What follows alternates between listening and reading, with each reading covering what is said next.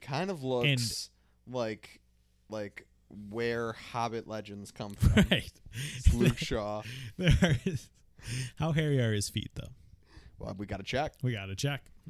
Tweet Luke Shaw. Luke Shaw, send us a picture of your feet. We want to see if they're hairy or not. Feet pic? Question mark? We got a theory. We got a theory. Yeah. You might be a very talented Hobbit. Or if we look through the internet, we can't find any pictures of his feet. It may be because that's his secret. That's the secret he's been hiding. Talent. Luke Shaw is a Hobbit.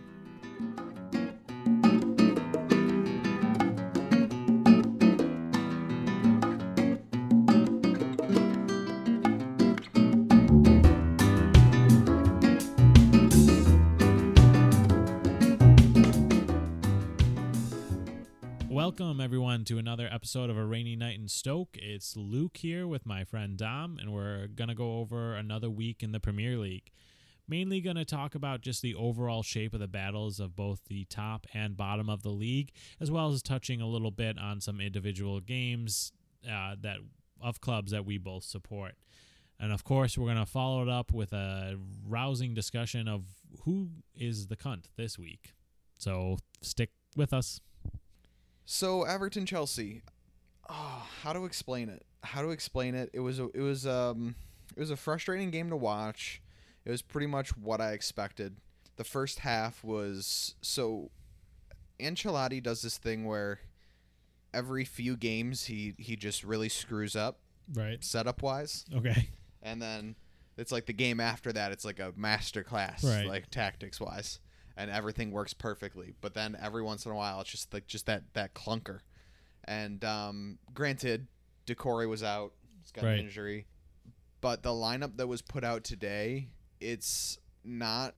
I can see how they wanted to play, and I understand why they did what they did. They're playing very conservative.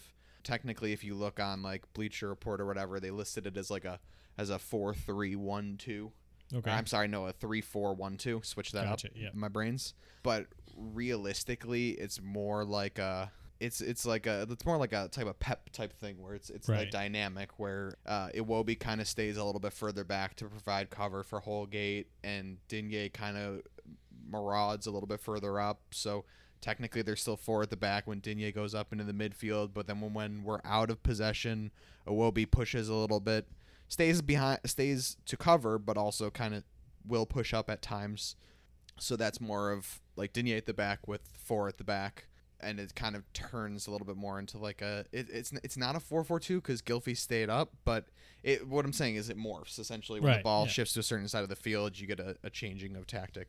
So they were playing very non-ball dominant, so just leave all the possession to Chelsea, stay compact, try to get out on the break, and while that makes sense, just the way they set up, it was really very conservative, and especially with how the last match went to start. I mean, we're playing against... Why am I blanking on who we played against? It was a very West terrible Brom. opponent. Yeah, so we barely beat West Brom, right. And that's essentially the tactic that we started with, and we only ended up getting our goal because we switched to end up having a diamond with Gylfi up top, and that's kind of essentially what happened. Halfway through this game, you get a substitution. Tom Davies comes in for Iwobi, and if Tom Davies was fit to play a half, I think Tom Davies should have been in there for as long as his legs would have lasted, just because of how well he's been doing. Right. But that's when you start to see some offense out of Everton. But regardless, we'll go back to the first half. Apologize for skipping around. Essentially, the first half really is pretty much all Chelsea. Right. Everton in their own half, trying to come out on breaks. I really can only remember, I believe it was in the first half, but it could be the second half, where Richarlison has a one kind of semi-chance that he fires wide. But the own goal is, I feel really bad for Ben Godfrey. Right. It's really Mason Holgate's fault. I don't know if you were watching the game at all, but essentially Iwobi comes out to mark the wide man, and Holgate doesn't track the runner at all that comes in behind, and he's just kind of like jogging back behind the ball. Cross comes in, Havertz takes a shot. I mean, if you're Ben Godfrey, you don't really know that that's going wide. It's coming at you so fast. You throw a leg out to it, it goes in the net. So that kind of really sucked. Yeah, I mean, I don't even think. I mean, I don't know. Obviously, just it's hard to know what anyone thinks, but I don't think Ben Godfrey even tried to block that. That ball was just whipped in. I think Kai Havertz tried to shoot and completely mishit it. I saw a bunch of reviews of the goal, and he lifts his leg out to swing. Okay, and that's why it generates that power going the other direction. So and Ben is super just like quick in anything that he does. So I'm not surprised he was able to get a leg out. But I think it was just more of throwing a leg out to make a block, less that he knew exactly where it was going to be. He was trying to clear it. But I do also think, I'm not sure who the player was, but I think if he doesn't get a touch on, Havertz had the shot. But there's did Abraham play? No. Okay. I think it was Timo that made the run. Yeah, there was a player behind Ben Godfrey where if he doesn't get a touch, Timo was behind Ben Timo Godfrey. has a decent shot at. I mean, it would have been a tough ball to handle, but if he gets anything on it, so it's one of those things where I think it was a little too hot to handle for him. Yeah. I don't think he would have. But but if you never just throwing a leg at it and it goes in, then But essentially, the first goal is the reason why we give up the second goal. The second goal happens in the second half. Penalty, clear penalty. Pickford comes out, kind of has to come out because of the angle Havertz has. He's easily going to get a shot on goal, and with those short arms, probably get in. But so he tries to close down the angle. He gets the touch last second. Pickford gives up the penalty. But in my opinion, if we haven't given up the goal at that point, we don't give up an own goal by chance, that goal doesn't really happen because that goal happens because of the stretching of Everton's defense, which allows the play in behind. So all in all, disappointing. It was disappointing just watching the performance.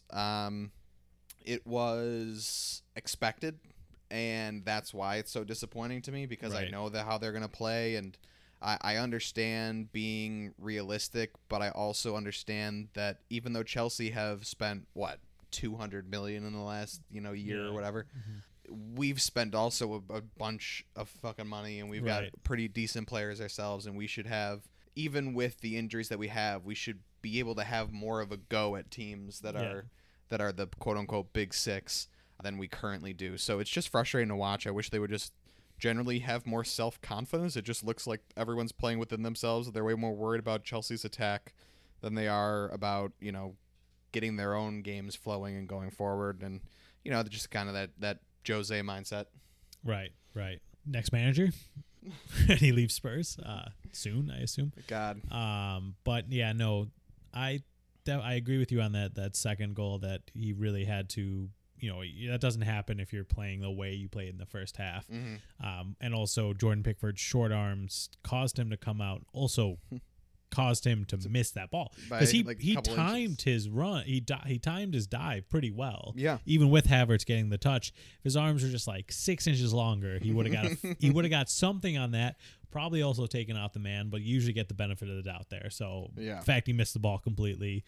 But yeah, I mean, really the first. Obviously, I don't watch every Chelsea game and I don't pay that much attention. Really big game from Kai Havertz. Obviously, drawing the penalty. He doesn't get stats for either of those, but he forced the own goal and forced the penalty. Yeah, I would say that he played decently. If I were a Chelsea fan, I would look at that and I would say, well, realistically, the own goal is an own goal. Right. Like he had a clear shot on net. It was an awful shot. Clearly missed the net, and it went off Ben Godfrey. Right. And then the second instance, that's a good play by him, but honestly, that's one of the few very good plays that I saw him. He just, in my opinion, obviously the talent is there. The talent just needs to be more consistent, and I feel like he lost quite a few balls this game. I mean, I don't have this. We don't pay for stat sites yet because we don't have those kind of funds available for this show. But I imagine that he gave the ball away, 3-4 times, which is more than a midfielder should, in my opinion. Which is why. Just so sad to see Andre Gomez turn the ball over a million times, which he has been consistently doing recently, which is why, I mean, he just plays better when Tom is there because he's got more comfort. He knows that he's got cover going back. But it was wild to see the difference. People had given so much shit to Tom for so long, and I wish that Everton podcasters that I listen to would recognize and acknowledge the shit that they've given that kid, because they used to say, I don't think that he's good enough to start on championship sides. Wow. And he is the one who's clearly the progressor of our midfield. Like, he makes all the short passes that need to be made to open up others to make plays, but he's also one of the only players besides James and Gylfi, when Gylfi has time on the ball in advanced areas, that puts passes forward, and actually attempts to do anything on the offensive end. So I would like a little more credit to go towards Tom. You know me, big Tom guy. Right. But he really impressed me, and he's probably one of the only things about Everton that really impressed me during the game. Nothing really about Chelsea necessarily really impressed me. They didn't look very fluid. They didn't look like they knew what to do against the funky defense that Everton was playing, but they just kind of got lucky. Yeah. Which happens. Do you think Everton played better than they did midweek versus West Brom? Nominally, maybe. Yeah, I like a very small amount. I think they just, especially today though, they look tired and they just look disjointed. Like they look like they were told that they weren't going to win. So just like play defense and try to pinch a point here on the road or something. Like we haven't won at Stamford Bridge in 26 and a half years. Oof. So that's 1994. Right. The year I was born. Right. We have Everton have scored 16 goals at Stamford Bridge in that time and have conceded 50. So wow, yeah, that's not good. Yeah, not good numbers. No, 16 goals scored too. That's really 26 and a half years. So that's 27 games at Stamford Bridge, not including cup performances, I'd imagine. And averaging about a little over half a goal a game. Yeah. That's tough. 2/3 of a goal a game. Yeah. That's big trash. Big trash. Big trash. It's probably even worse at Spurs. Oh yeah. Yeah.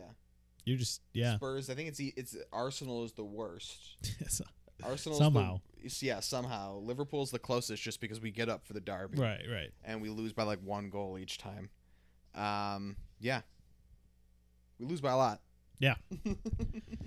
That's tough. They're usually crushing defeats. Tough. Well, and I can see how that mentality might seep in a little bit, Yeah. Don't blame the players for going out and kind of feeling like they might lose that game. I mean, up to Ancelotti to make them confident in the fact that they're going to win. I do agree. However, I'm just guessing here. I don't know the exact stat. I would say about half the players on the team have never even been alive during a win at Stamford Bridge.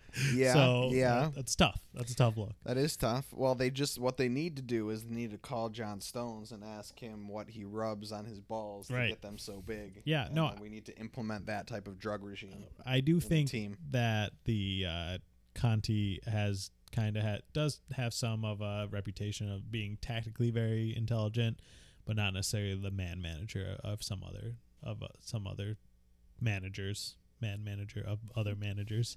That's a tongue twister. Yeah. So I do think that might be a motivational issue, and just being a new coach coming in, new players, it's harder to get people up. I mean, but Ancelotti's been there for over a year. Yeah, but like James, wasn't there. That's what I'm saying. The new players coming in, James, Decore, but Decore not being there really is honestly the biggest. That too, yeah. Having one midfielder that runs 27 kilometers a match is probably not the best for you. It never looks tired. No, except for never looks tired. Except for maybe at like the 90th minute of some games, but those are the games that he's put in like 35 kilometers. Yeah. So I would say he never looks tired until certain games where he looks like he's just dead.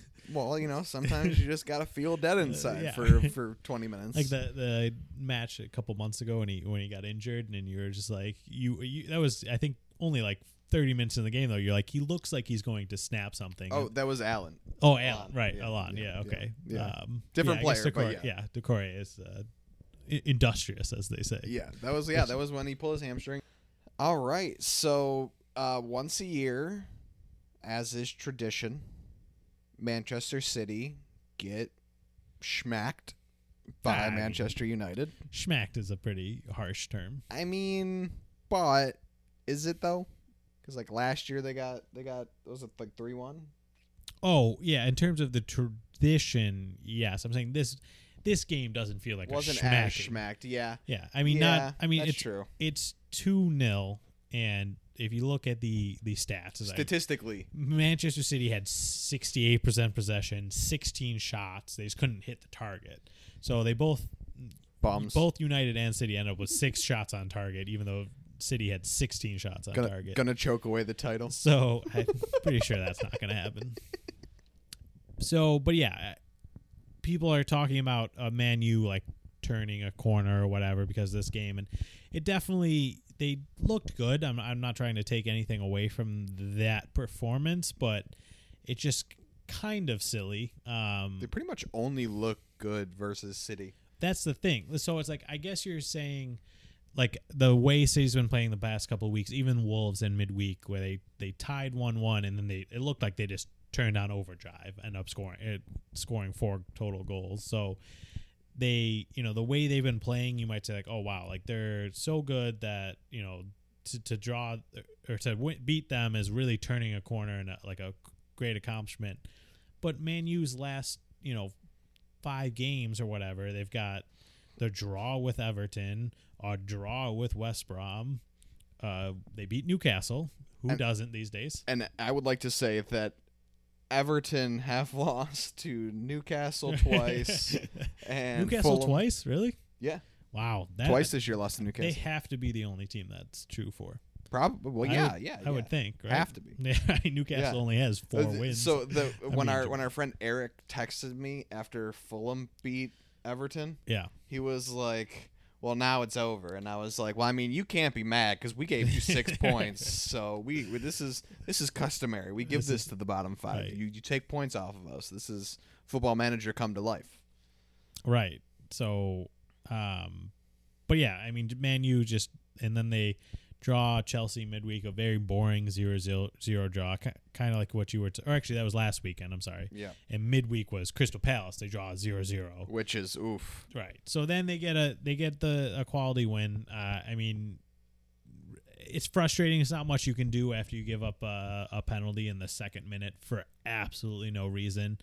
100% a penalty, not arguing with the call, just arguing with what was going on in Jesus' mind, where Martial was completely blocked off, it looked like, and Jesus just ran in and said, yo, fuck your knees, and just awful tackle, definitely a penalty. Bruno finishes it as he often does. So 1-0 right there, disappointing. And then City, like I said, they did control possession. They were having shots. They weren't the highest quality chances. Like I said, they weren't getting shots on net as well as they should have, but they still looked like the dominant team. And then there was just a stupendous individual effort by Luke Shaw, or individual, his part of it was stupendous, at least, and ends up getting, making it 2-0, and then it felt like it was over at that point. Even though City had been playing well, dominating possession, you just didn't feel like City were going to get 2, which is new for this season. Last year, years previously, you would always feel like City were going to get 2, but just to take it back to Luke Shaw for a second. Yeah. I just want to make an observation about Luke Shaw. I don't know what it is about the way that he runs, but it looks odd to me. Yeah, I mean, he's a very stout person. It's like, that's a good way to like a not like he looks. His arms churn. Like I don't think I've ever seen someone pump arms as hard as Luke Shaw, like getting it going. This is in no way claiming that he is, but if you look at him, he just looks unathletic. He kind of looks like where Hobbit legends come from. Right. It's Luke Shaw. How hairy are his feet, though? Well, we got to check. Sweet Luke Shaw. Luke Shaw, send us a picture of your feet. We want to see if they're hairy or not. Feet pic? Question mark? We got a theory. We got a theory. Yeah. You might be a very talented Hobbit. Or if we look through the internet. Descendant of Bilbo. That's true. If we look through the internet, we can't find any pictures of his feet. It may be because that's his secret. That's the secret he's been hiding. Talent. Luke Shaw is a Hobbit. I mean, apparently being a Hobbit gets you to being a left back. I wonder if they're all left-footed. We got to ask him some questions. But yeah, so does he smoke weed all the time like hobbits do? How many breakfasts are you having? What's the eating schedule? Do you have a separate fridge at United so that you can keep on this schedule? I got questions. You got questions. You got a lot of questions. Yeah, mostly about food. I feel like if you just ask him, "Are you a hobbit?" first, then he's probably gonna get offended. Cuts out a lot of these questions. He's probably be like, "No, it's a terrible question." Yeah. Like, hear us out. You're like, "Are hobbits even real?" Hear us out here. We're gonna show you some video of you running, and tell me you don't look like a hobbit. Tell me that's not how a hobbit runs. Tell me. Watch that video of yourself. Yeah, look me in the face so I can tell if you're lying or not, and tell me you're not a hobbit, and show me your feet. In that order. But yeah, so overall, it was a tough game. Not my favorite, but it was a tough game to watch. Dude. Yeah, it was. I woke up at like halftime because I woke up. I was doing some stuff around the house in the morning. Right. Felt tired. I was like, I'm gonna lay down, take a little nap. Like, City's gonna crush United anyways. I lay down. I wake up at halftime. It's 1-0. I'm like, all right, I'm gonna get my bitch ass up. I'm gonna get going. I get my food together, I get my drink, I sit down. It's like 52nd minute, and they're up 2-0, and I'm like, oh fuck. Well, at least I'll get to watch the City comeback. Nope. Yeah. So it was disappointing to not see Foden start. I get that Sterling and Mahrez are both playing pretty well, but it just like it feels like Foden never played not well in order for this to kind of get dropped the last couple of weeks. I thought he didn't start midweek versus Wolves because he was going to start this weekend, but I don't question it too much. Still love Zinchenko starting at left back. It's good to see midweek they mixed it up with Cancelo over there, but seems like Zinchenko is kind of first choice left back, which I love. I was very disappointed when he got dropped last season. I was gonna say you've been arguing that since last season. Zinchenko is. If I trusted Pep, I would have a Zinchenko jersey. I just don't want. I don't want to not play. He could get sold at any moment, or just not play for a whole season. Apparently, is a thing that happens. But it really is. Yeah, I mean, Foden jersey as well I want, but I want to see if he changes from number 47 before I get one. I guess I could get it, and then I'll be that weird guy that has a 47 jersey. Yeah. So I was thinking, sorry to cut you off here, but I was thinking the other day, because we all remember the incident where, and I say the incident, it's really not that big of a deal. My lovely lady got me an birthday gift or something. It was probably remember. It was a soccer jersey. Yeah. And she had asked her friends if it'd be cool to get, you know, an Everton jersey with my last name on the back and my old American football number. And obviously, I'm not that guy. So I like the actual names of players. Yeah. And it was an honest mistake. And I love her dearly. I still wear it around the house. But I cannot trust like, I was thinking the other day, like, if I were to ask her to get me another jersey for a different, like, gift for, like, my birthday or something, like, what player would I ask her to get me? And I can't. Right. Like, Sheamus is going to retire or move on soon. Leighton's already gone. I guess I could get a Bainesy jersey, but I don't know if I want to keep it a little updated. Right. Yeah. Richarlison's going to get sold to Barcelona or something in the next year or two, even though he's seemingly sucking now. So who knows if that'll happen? We'll cross that bridge when we get to it. DCL is going to go to like United or City or something, or PSG. So he's going to go somewhere, and I don't know. Moises Keane. What about a big Tom Davies jersey? I feel like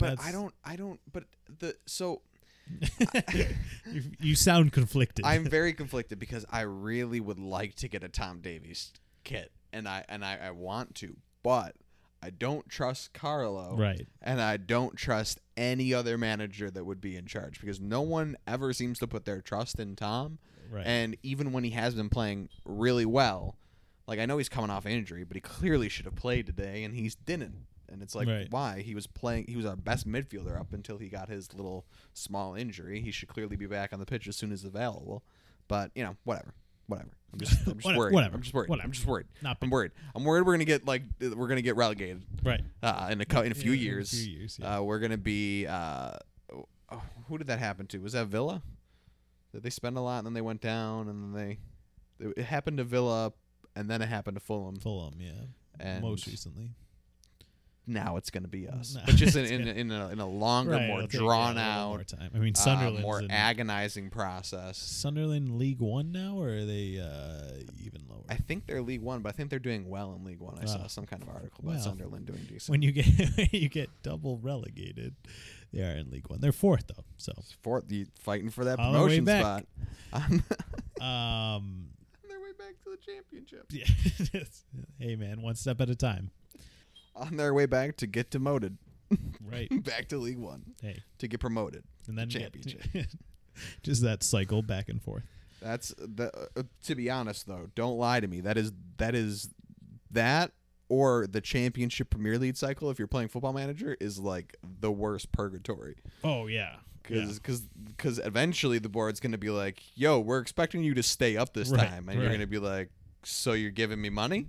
Nope. And they're going to be like, "No. We're giving you less money. You need to sell and then do something. You got to figure it out. Figure it out. Get better. Get better. Get better. Win games. Do something. Or you're fired." Amen. Solid argument. But yeah, overall, the title race, I guess, tightened a little bit. I guess. Well, I mean, like I had mentioned, because only technically speaking, only statistically speaking, technically and statistically speaking, but also since the last time we spoke, Man U did drop additional points midweek.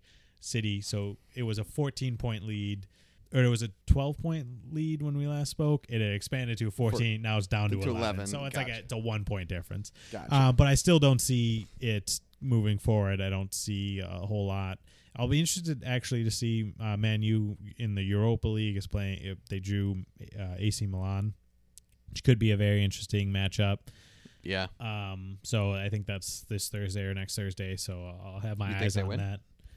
Should we make that one of the games that we guess? Since I feel like we should guess more games since we've been lacking on it recently. Just guess random games. Just guess both legs of the fixture right now. Without the first game being played, guess the second game. I don't think Man U is going to win the whole thing. And by the whole thing, I mean I don't think they win either game. You don't think they? I think they. I don't either. Actually, I think they get a draw in their home game, 1-1, and then they lose 2-0 in Italy. I think is the home game first. I have no clue. Wow.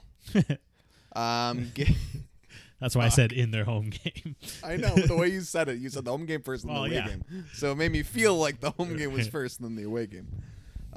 But I'm going to say, knowing that I don't know anything, I should just do my if it's second.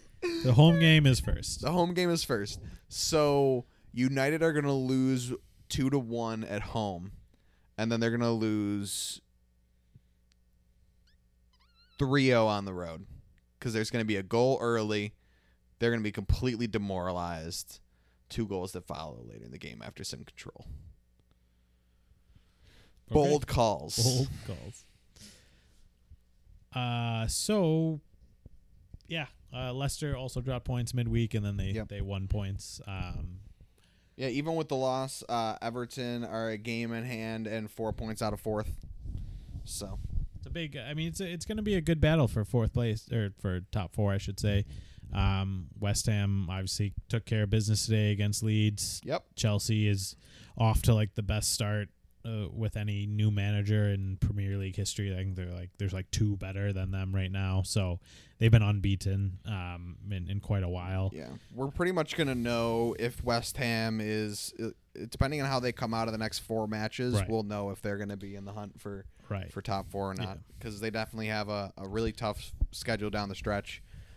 Sunday the 14th, West Ham, Manchester United.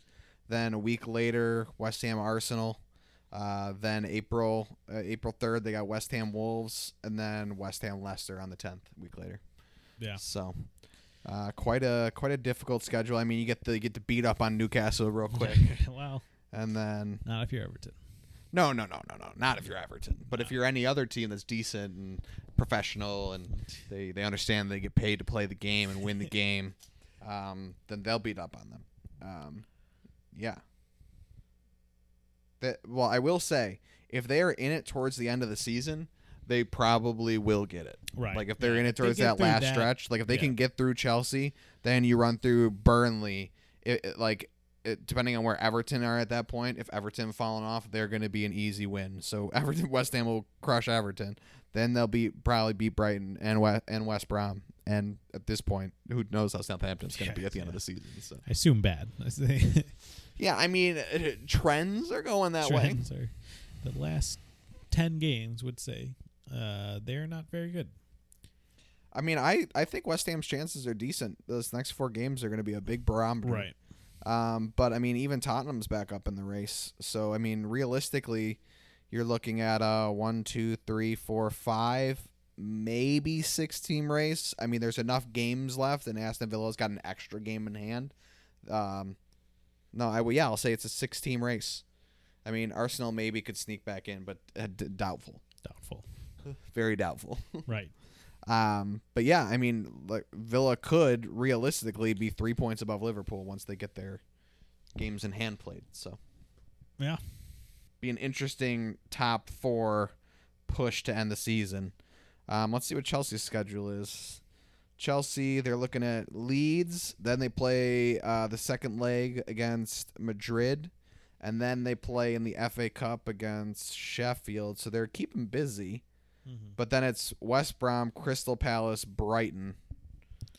Then West Ham, Fulham, City, Arsenal, Leicester, Villa. So Chelsea's got a pretty easy schedule on the way out if they can just take care of who they should take care of. Right. The last 4 matches will be tough for them, but if at that point they may have at least a little more comfortable, if not might have comfort. A cushion. Yeah. At least 3-4 point cushion at that point maybe. Exactly, who knows? Yeah. So you don't have to necessarily have to win all those games. You're 4 weeks away from the season ending. Man City might have the title wrapped up, so but it is Pep, so he might just want to inflict some damage anyways. Right. There's no number to get to this year, so but I think he still will always be going for it. But that's what I love about Pep, right? Because he's like, oh, we could make them not be in the Champions League next year. Let's hurt that funding. Let's hurt them. I wonder if that's how the locker room talk goes. It's like before the game, it's like, listen here, we win. They have $60 million less in the bank next year. Let's fucking do this. Let's hurt everyone's paychecks. Let's take money from the mouths of their families. I mean, I think they're doing all right for themselves. I know, but just, aggressive war speak. War speak. So, I mean, that's the top 4 battle in a nutshell. But another interesting, which I thought it was kind of decided about a month ago, but really has shaped up totally differently, is the relegation battle.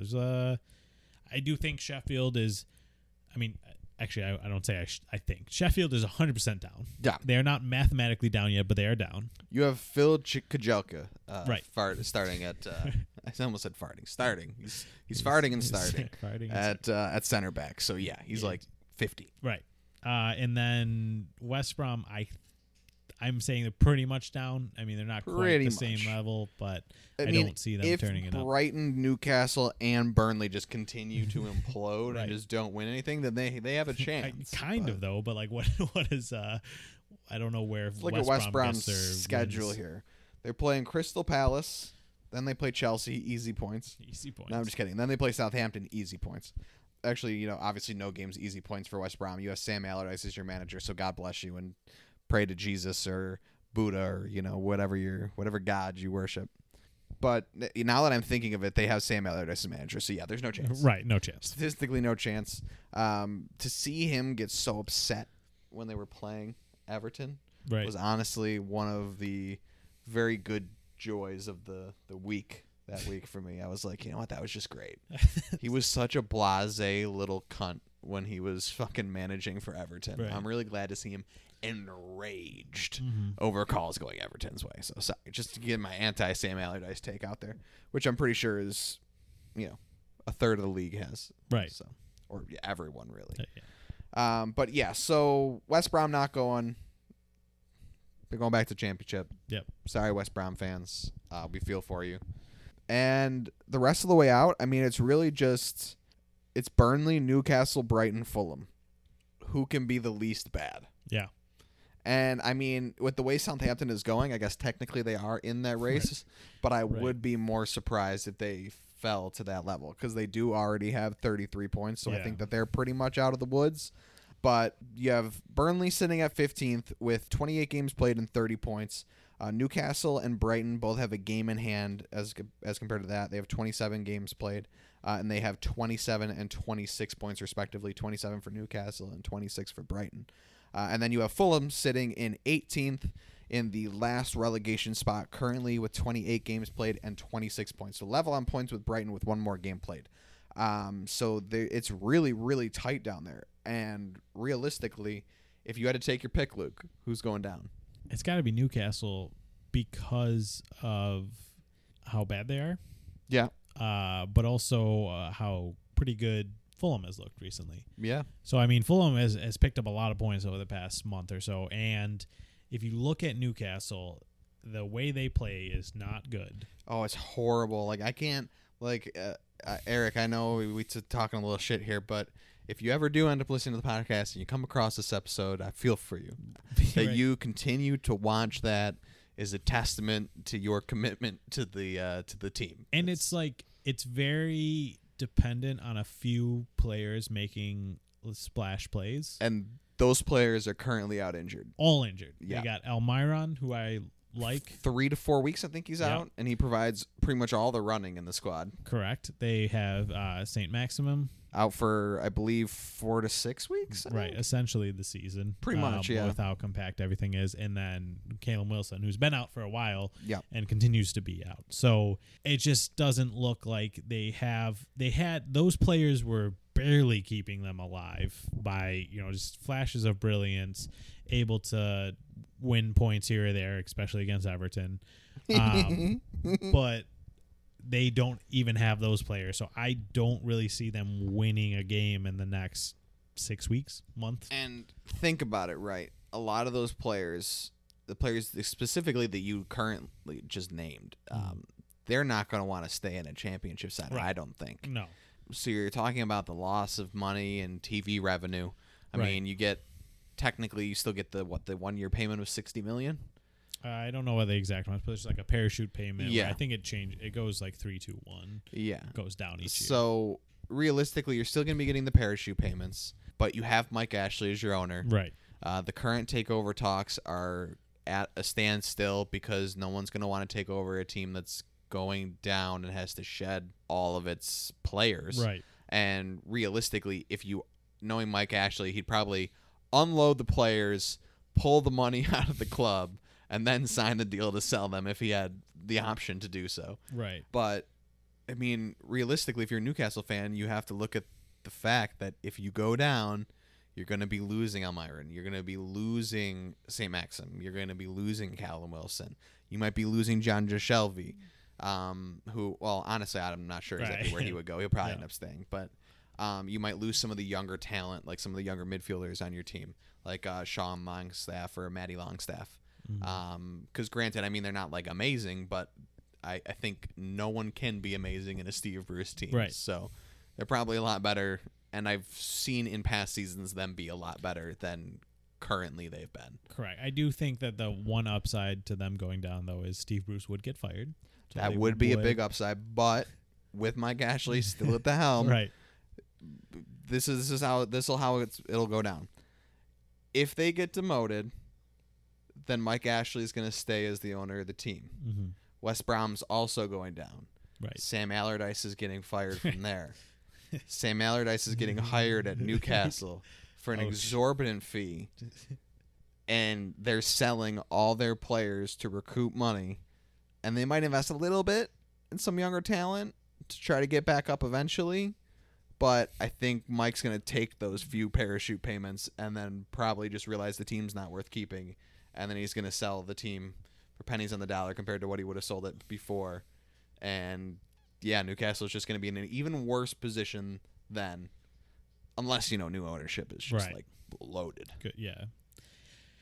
Yeah, I mean, I think they it was a little rough for Newcastle. Those injuries, obviously, having them all at the same time is disappointing and going to be hard for any team. But also the run that they have, over the past week and for the next few weeks actually could have done some good. So, obviously, West Brom, they draw 0-0. That should be a winnable game, especially with those players. With Sam Allardyce as their manager. Right. Like, you would think Steve Bruce would be better than Sam Allardyce, but honestly, at this point, I think it's a push. It's a push, yeah. Yeah. They're the Lee Masons of managers.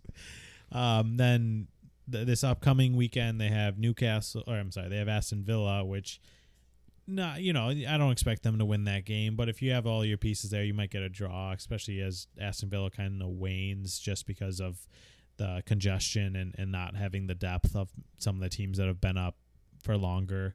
And then Brighton is their next game, which is a big game for them, as we talk about one of those other teams who's down there. Then they have Tottenham, who you expect them to lose to, even though Jose is just a posh Steve Bruce. But then next you have Burnley, who is another candidate there. So you have between now and April 10th, or I guess between 3 days ago and April 10th, you have three winnable games, and possibly stealing a couple more points. They are playing Liverpool at Anfield, so technically they should win that game. That's a very winnable game. If they don't win that game, then they're obviously the worst team in the world. Right. So besides Sheffield. Yeah.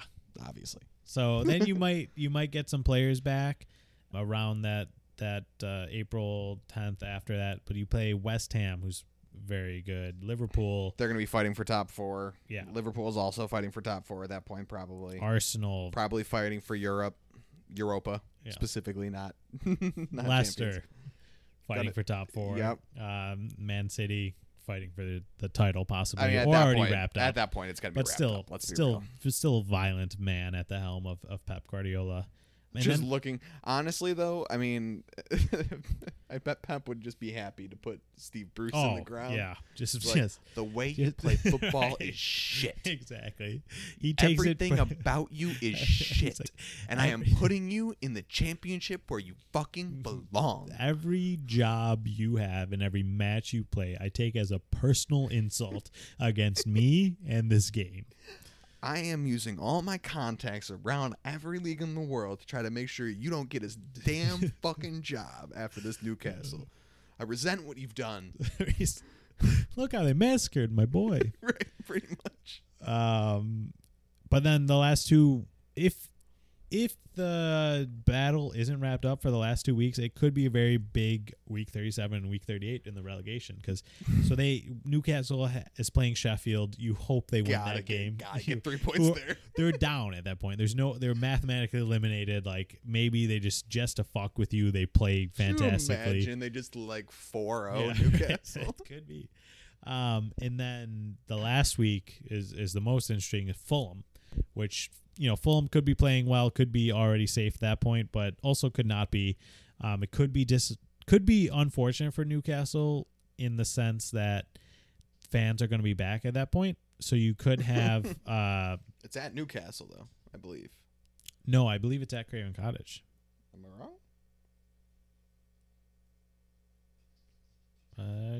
Oh, you're right. Yeah. It's at Craven Cottage. So fans back. Shit. For a possibly relegation deciding game. I mean, it's Newcastle's fault for being in this position, but that could be tough. But I mean, that would be pretty. Very, very much would be tough. Would be tough. Well, honestly, the way both teams are playing right now, I assume Fulham will be very safe at that point, and Newcastle will be mathematically eliminated already by 38. Oh, God. Poor Newcastle fans, man. You got to deal with Mike Ashley all these years, and then he just fucking shoves Steve Bruce down your throat for just not one season, but is this his third year? Second year? It's at least a second. It might be at least a second, maybe his third. I like his second and a half. Regardless, 2 seasons is 2 seasons too long of Steve Bruce. Yeah, I mean, that'd be like if Everton kept Sam Allardyce for 2 seasons.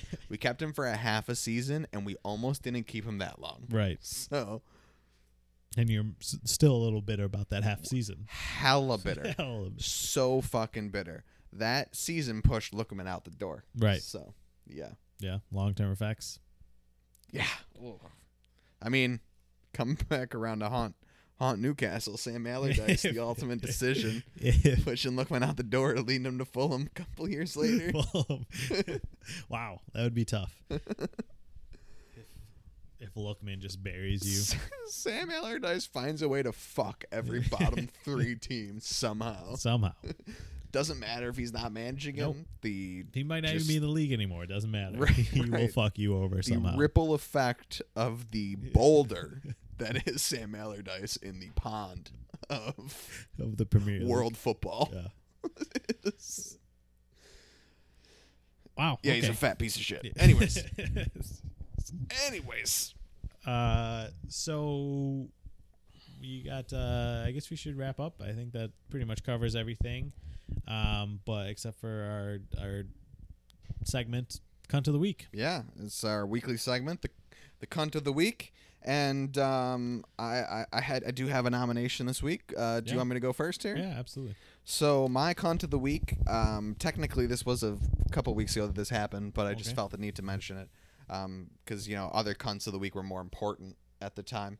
Mariners president Kevin Mather is my cunt of the week. Okay. At a Bellevue Breakfast Rotary Club on February 5th, Mariners president Kevin Mather spoke to said Rotary Club. Okay. Apparently, as a Rotary Club, you get very valuable intel on baseball organizations.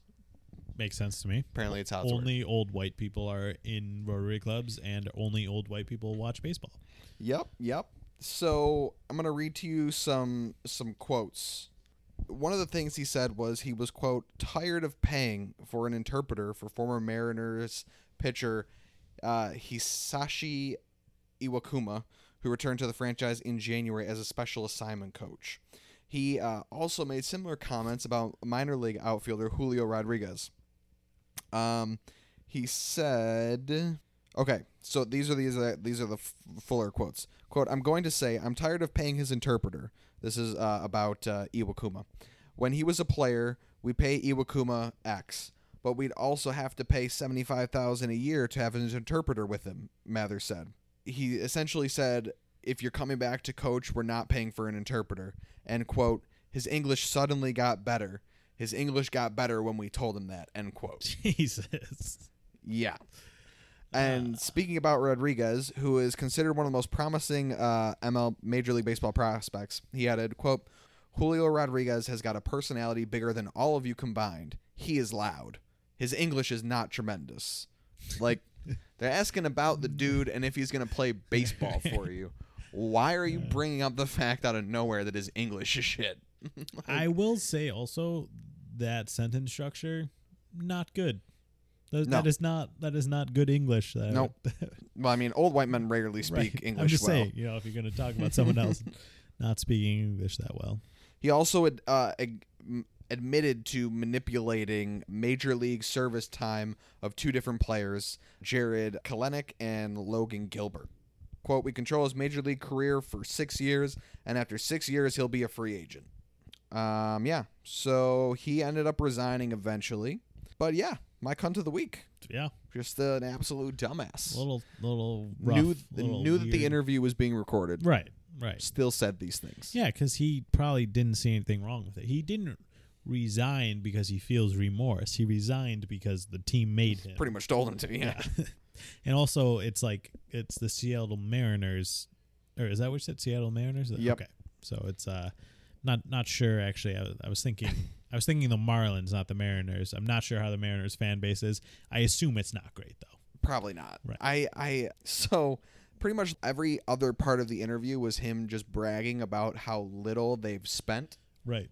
Money-wise in comparison to all the other Major League Baseball teams too. So it's just, we're really cheap, so be happy for us about that. Yeah. And I'm racist, so also that.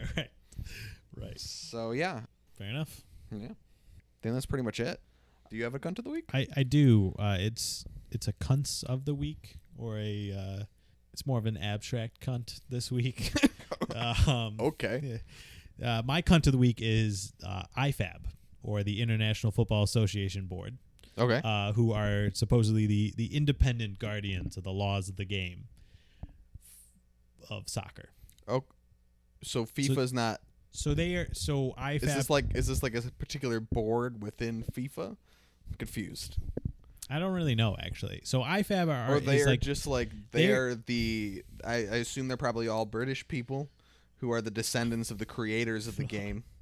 From the 1700s or whatever. The law, when the laws of the game come down, it is like IFAB who put out the laws, and they are the ones who like interpret it. Okay. FIFA is, I think, more on the side of like organization and the games themselves, whereas it's not a referee association strictly, but all IFAB does is laws of the game and rules. So they are cunts for two reasons. One, for having the absolute ridiculous interpretation of the game where that handball in the Fulham game that led to Maha's goal was correctly called a handball. Now, and I think it is correct, but people point out to say there was an accidental handball. Even an accidental handball for an offensive player is always a handball. It's just so stupid, though. The ball was kicked at him from a yard away. His hand was at his hip. If his hand wasn't there, it would have hit his hip. And they're like, what else is he supposed to do? Cut his arm off? So, like, the way the rules are interpreted, I think it was the correct call to not give the goal. It's just a stupid rule, and it's annoying, so that's IFAB's fault.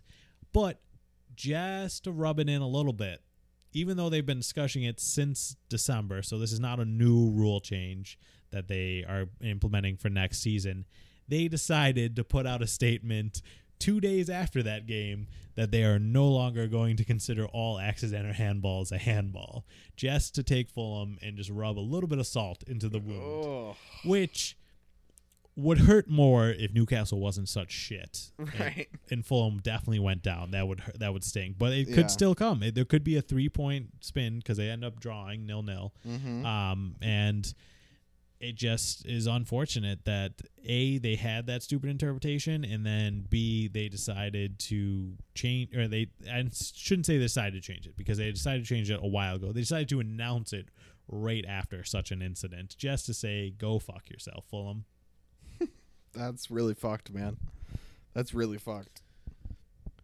Oh, if I was a Fulham player, I'd be so pissed. You fucking fucker. You know I'm an idiot. You know this. You know this. All right, Luke, so we are going to guess our games as the scores of the games for the upcoming week. Since I always get, if I agree with you, I always get accused of stealing score lines. I'm going to go first. Okay. You're gonna go, are we going straight down, or you want to alternate? Or you know what? I'm just going to go straight down. All right. So, Arsenal Spurs, give me Spurs 2, Arsenal 1. You know what? Give me Spurs 3, Arsenal 1. Spurs 3-1. Wolves, Liverpool. Do we know if that's at Anfield, perchance? I can look it up for you. It is at the Molineux, so no. Okay, so I think Liverpool in that case wins 1-0. Wolves haven't been doing too hot, especially on offense recently. Southampton, Brighton. I am going to give Brighton the win 1-0. And then United versus West Ham. I'm going West Ham 2-0. Did you want to do Chelsea Leeds as well? I did want to do that. Yeah, there's one fucking up top above the list. That makes sense. All right, yeah, whatever. You know, I'm an idiot. It happens. So Chelsea Leeds. It actually looks like it's the title of the chart. It's Chelsea versus Leeds. Oh my god. Anyways, so I am going to say since Chelsea have been doing so well and Leeds have not recently, I'm going to say 2-0 Chelsea. No ties whatsoever. Not a single one. Not a draw in sight. All right, I'm going to start at the top. As the order goes. As is tradition. We're going to do Leeds 3, Chelsea 2. I think they finally break the streak. Arsenal Spurs. I'm going to go boring 1-1 draw. Then Wolves Liverpool. Wolves, Liverpool. I'm going to also go 1-1 draw. Okay.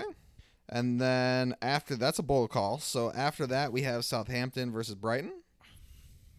I think Southampton might finally break the duck. I'm going to go 2-1. Southampton 2, Brighton 1. And then last but not least, United versus West Ham. I'm going to go 3-1 West Ham, 2 goals by Jesse Lingard. Wow, very specific. Just to fuck with United. Let me write that down. 2 goals, Lingard. I will also accept 1 goal, 2 assists. ... Will also accept 1 goal, 2 assists. It's written. It has been written. Yeah. It is known. It is known. And now that we put that out into the world, some of them will be the results. They can't all be the results because that's not how it works. Right. That's not how we guessed. Okay. Well, anyways. All right. Thanks for joining us for another episode of A Rainy Night in Stoke. I hope you enjoyed this kind of overview episode of how the season's shaping up with about 10 weeks left to go. And I hope you remember not to be a cunt this week so we don't have to talk about you. Yeah, don't be like Slotin or Kevin Mathers. Yeah. Make sure to follow us on Twitter, Instagram, all the good stuff. Rainy Night Pod. You can be found on all formats, and you can also email us at rainynightpod@gmail.com if you have any questions or suggestions. See you next week. And one PS last message for me. Fuck you, IFB. Correct. Forgot them. And music. And see.